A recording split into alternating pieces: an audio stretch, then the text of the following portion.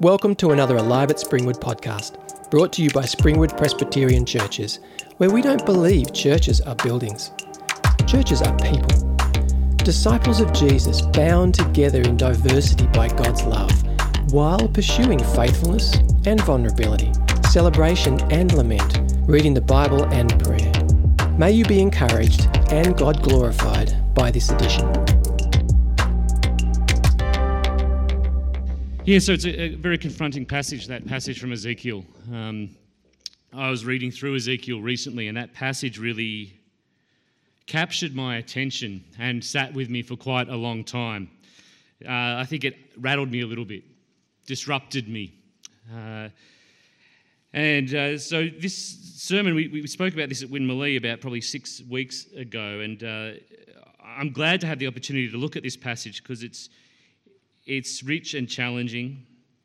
But before we start, I just want to draw your attention to some of the language we heard in those Bible readings, the language of groaning in Romans, and then in the Ezekiel passage it talked about the people who grieve and lament.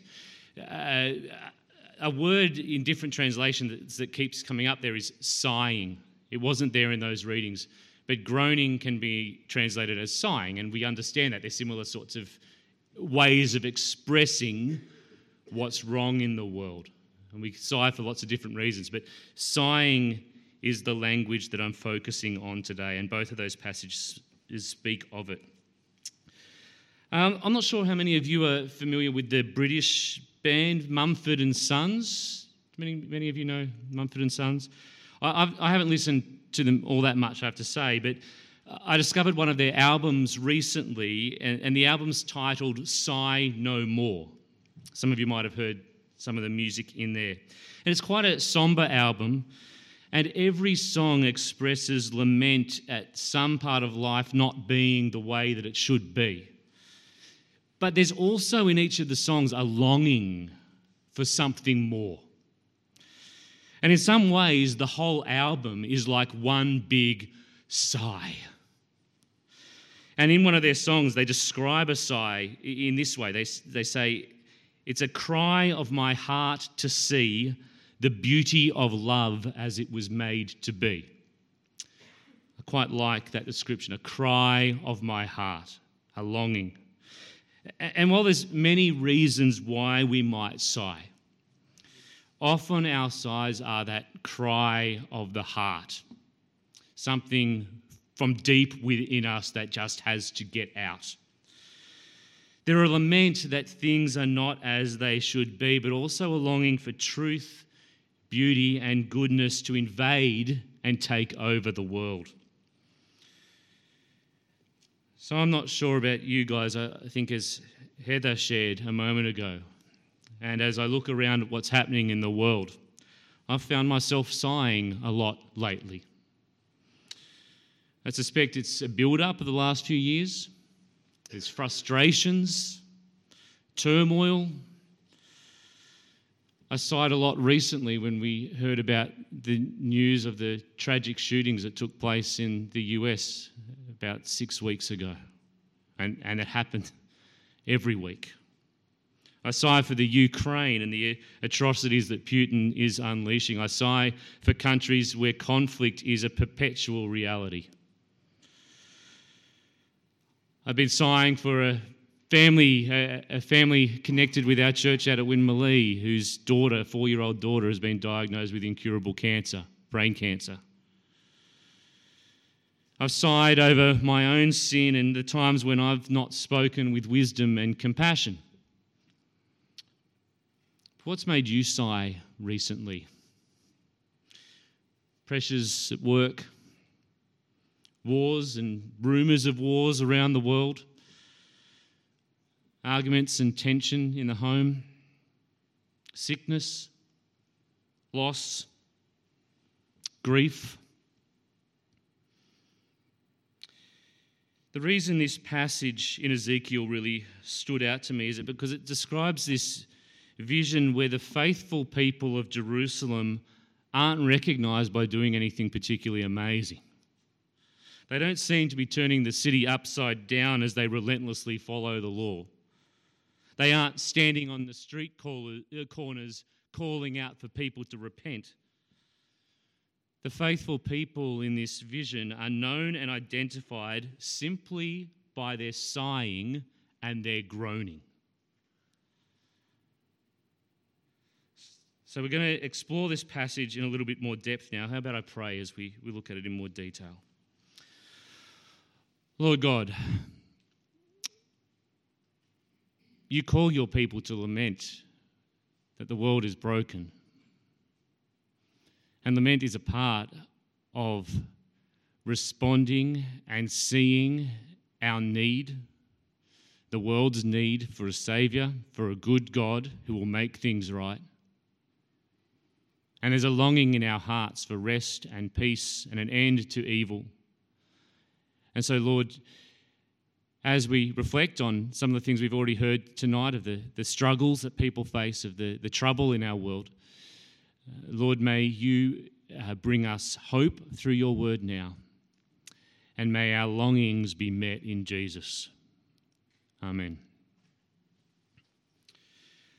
So this passage in Ezekiel, if you do have it there in front of you, it's worth following along. It's important for us to understand the context of this passage. Very important. So this is part of a vision. It's a middle part of a three-part vision that God gives to Ezekiel. So we need to start by understanding this is not a description of literal historical events that take place. If it was, I think we'd struggle very much with this passage. This is a vision that God's given to Ezekiel to describe the judgment that's about to come on Jerusalem.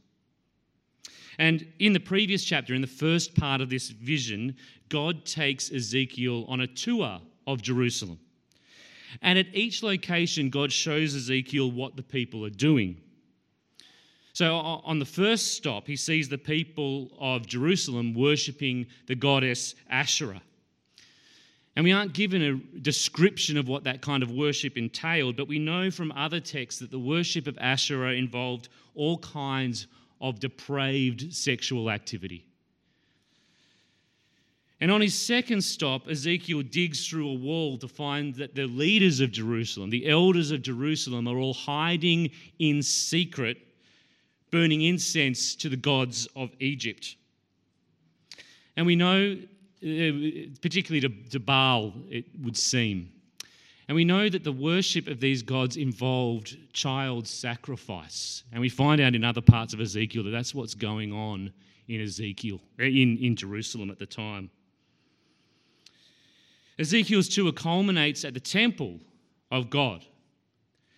And inside the temple, the priests have gathered down, bowing down to worship.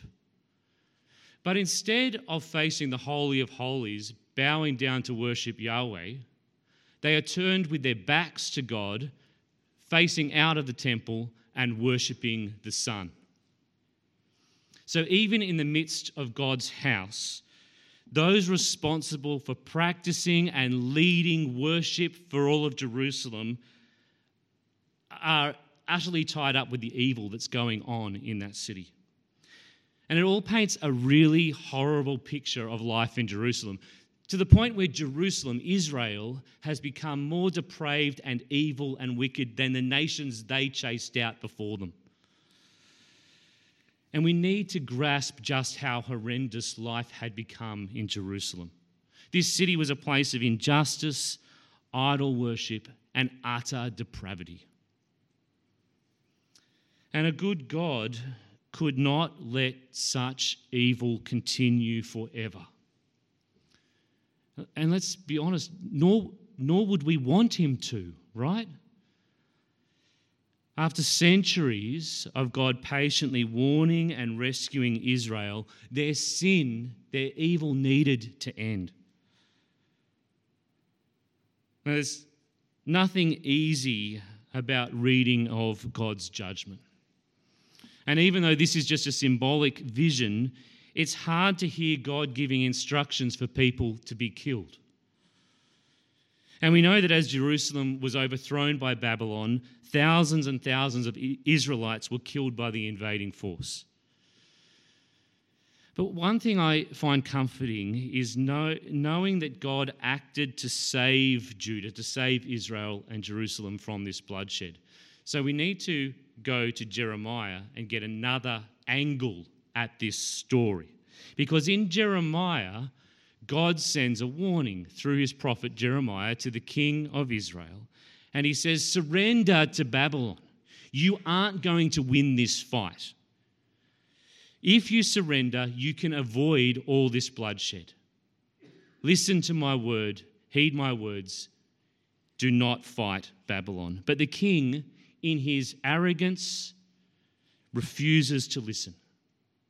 In his pride, he digs his heels in, and many lives are lost. So the king brings trouble down on his own head, even as God acts to save them from this calamity. So we see a kind of pattern emerge. Warren, have we got slides there? So we see this kind of pattern emerging, and this is a pattern that we see throughout Scripture. God will not let evil continue forever. He's a good God.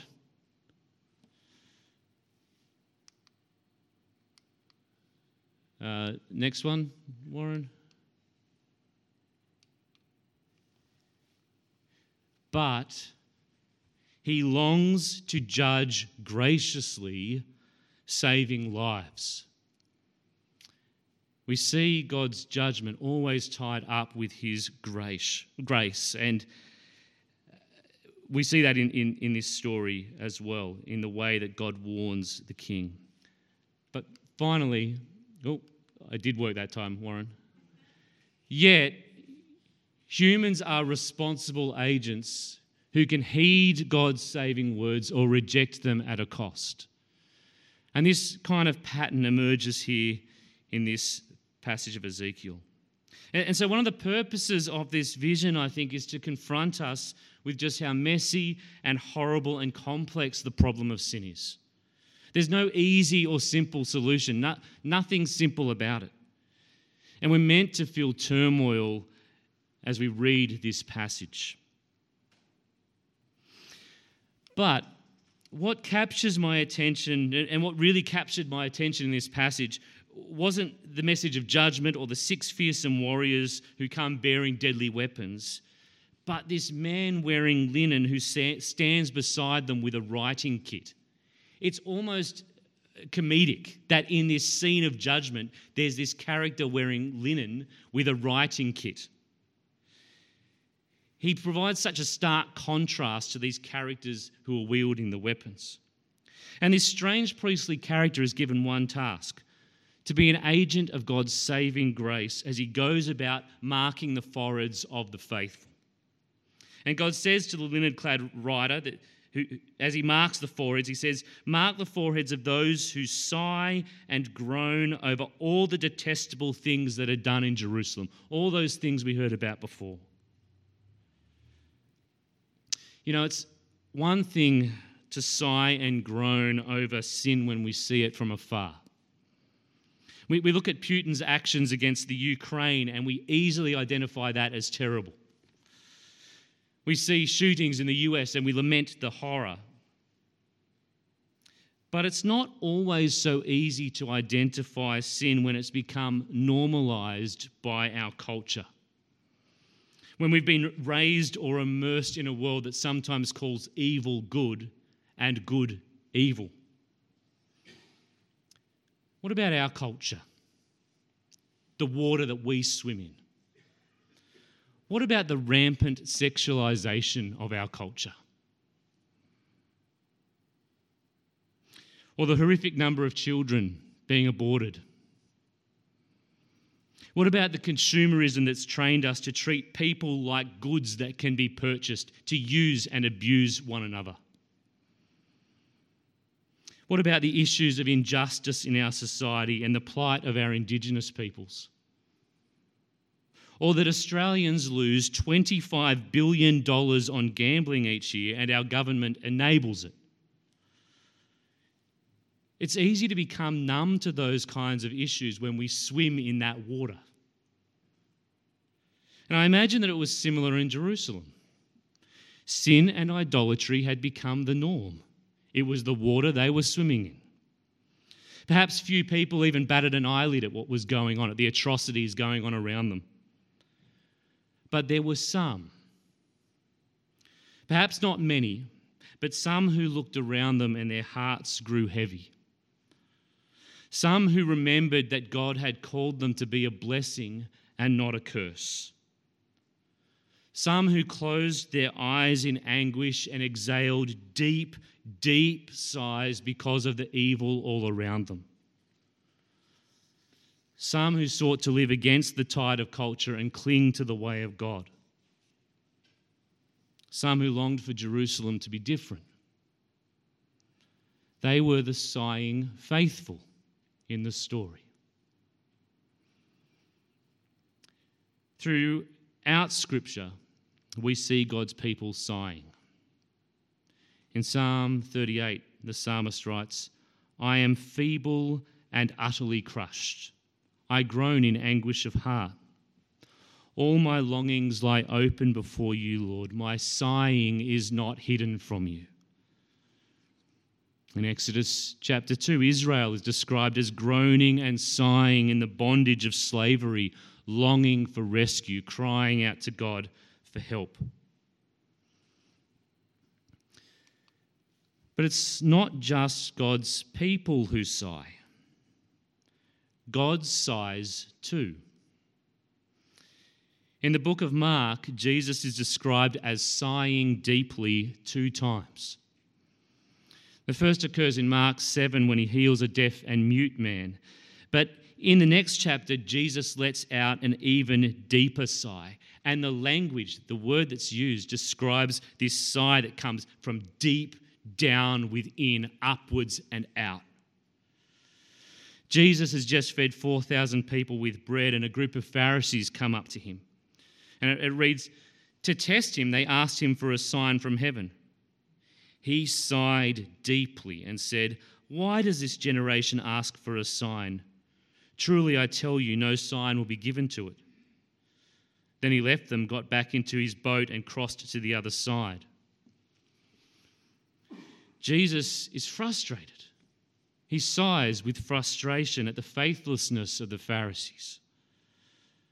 Rather than celebrating and believing the testimony of 4,000 people who have just been fed, they demand more proof. They have to see it with their own eyes. They have to experience for it themselves. And I suspect that Jesus' sigh is not just for the Pharisees, but for all of humanity and our continual demand for more proof. It's a sigh of frustration, but also a sigh that stems out of a deep longing for people to hear and believe.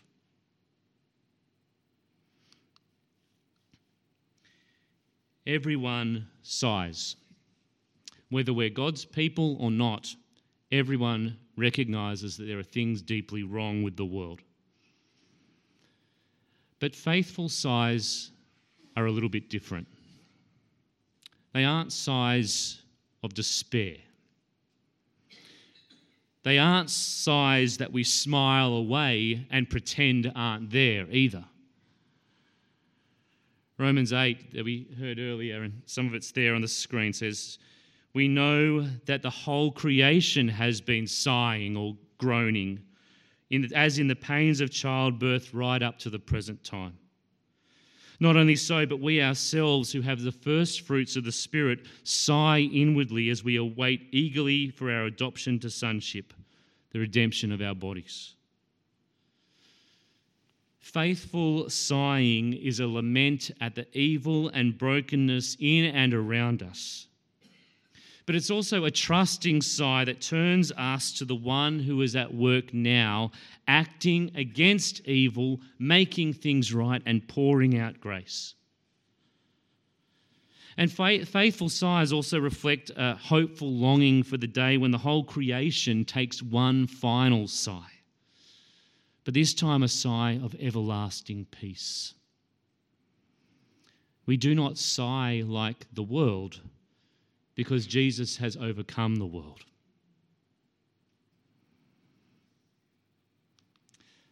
I want to suggest 3 reasons why it's important for us to sigh deeply as an act of faith. Firstly, faithful sighing laments a world gone wrong.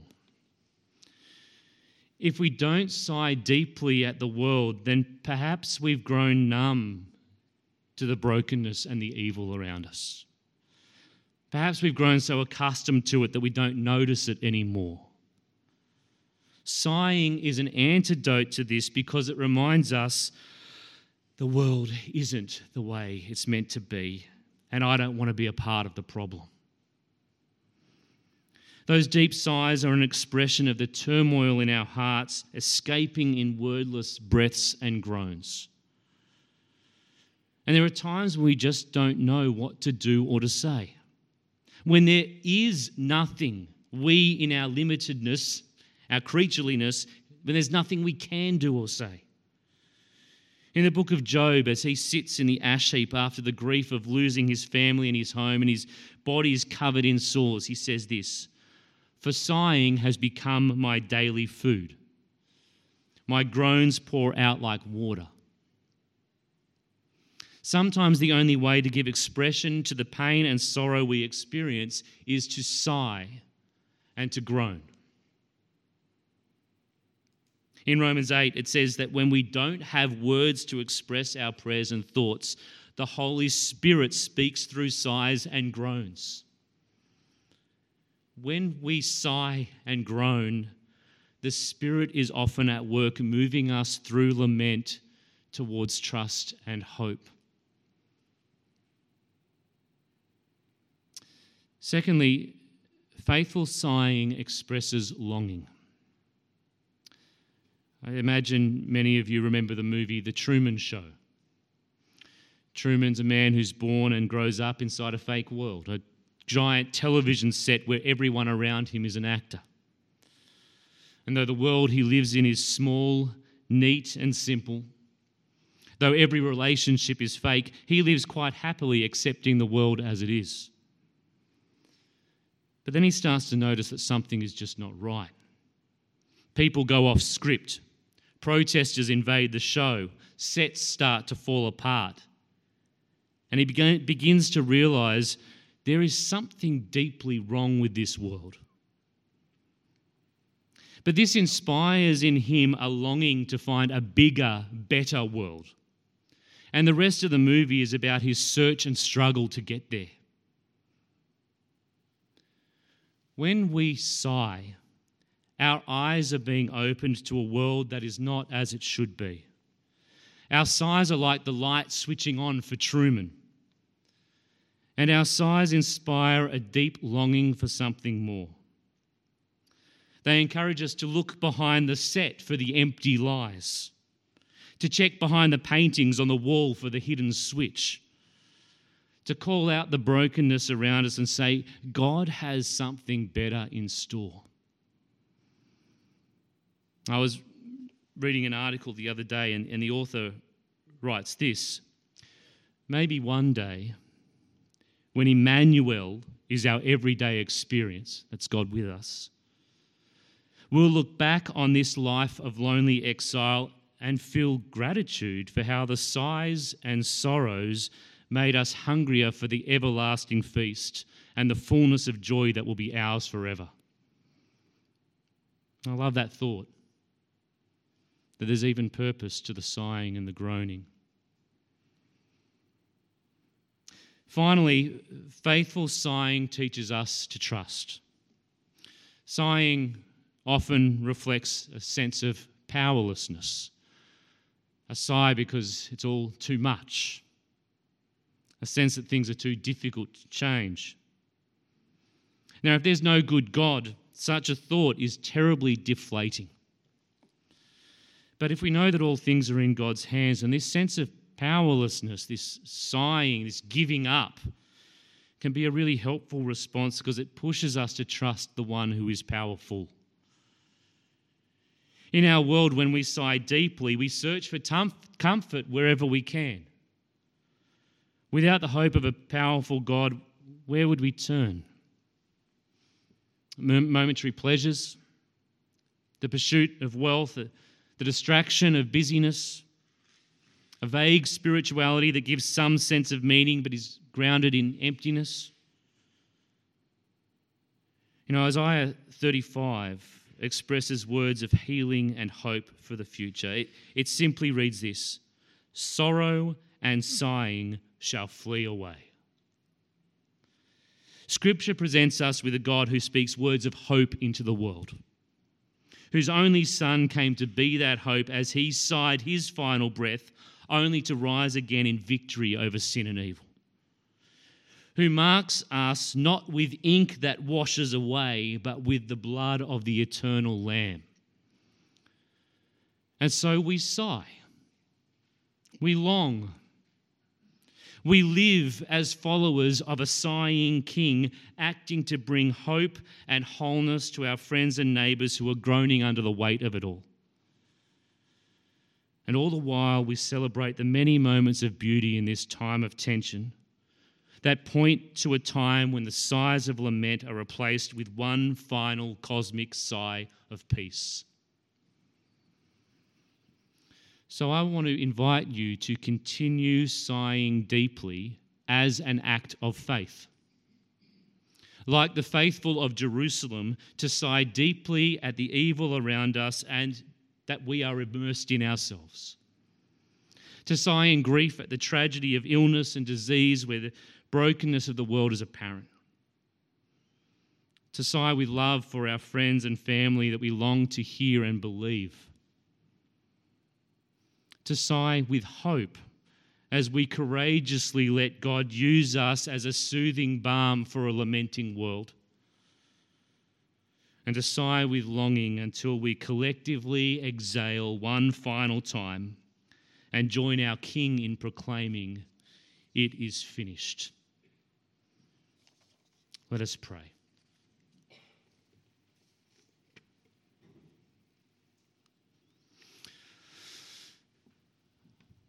Lord God, each of us come here to gather together this evening with different things we are sighing over, things we lament, maybe things in our past or things in the present that burden us and weigh heavily on our hearts. You have made and gifted us such a good world, Lord, and yet we see the brokenness and the effects of our sin, the ways in which our hasty words hurt others, the ways in which our thoughtless actions cause pain, the ways in which violence and pride and selfishness taint this reality. And we lament, Lord. Sometimes we just don't know what to say, so we sigh. May your Spirit help us to sigh faithfully. Yes, in frustration and lament, but also in hope and assurance, knowing that you are our God who sighs along with us and who is working to make all things right. Thank you that you walk alongside us, that you know our pain. We turn to you, Lord. We put our trust in you. Amen.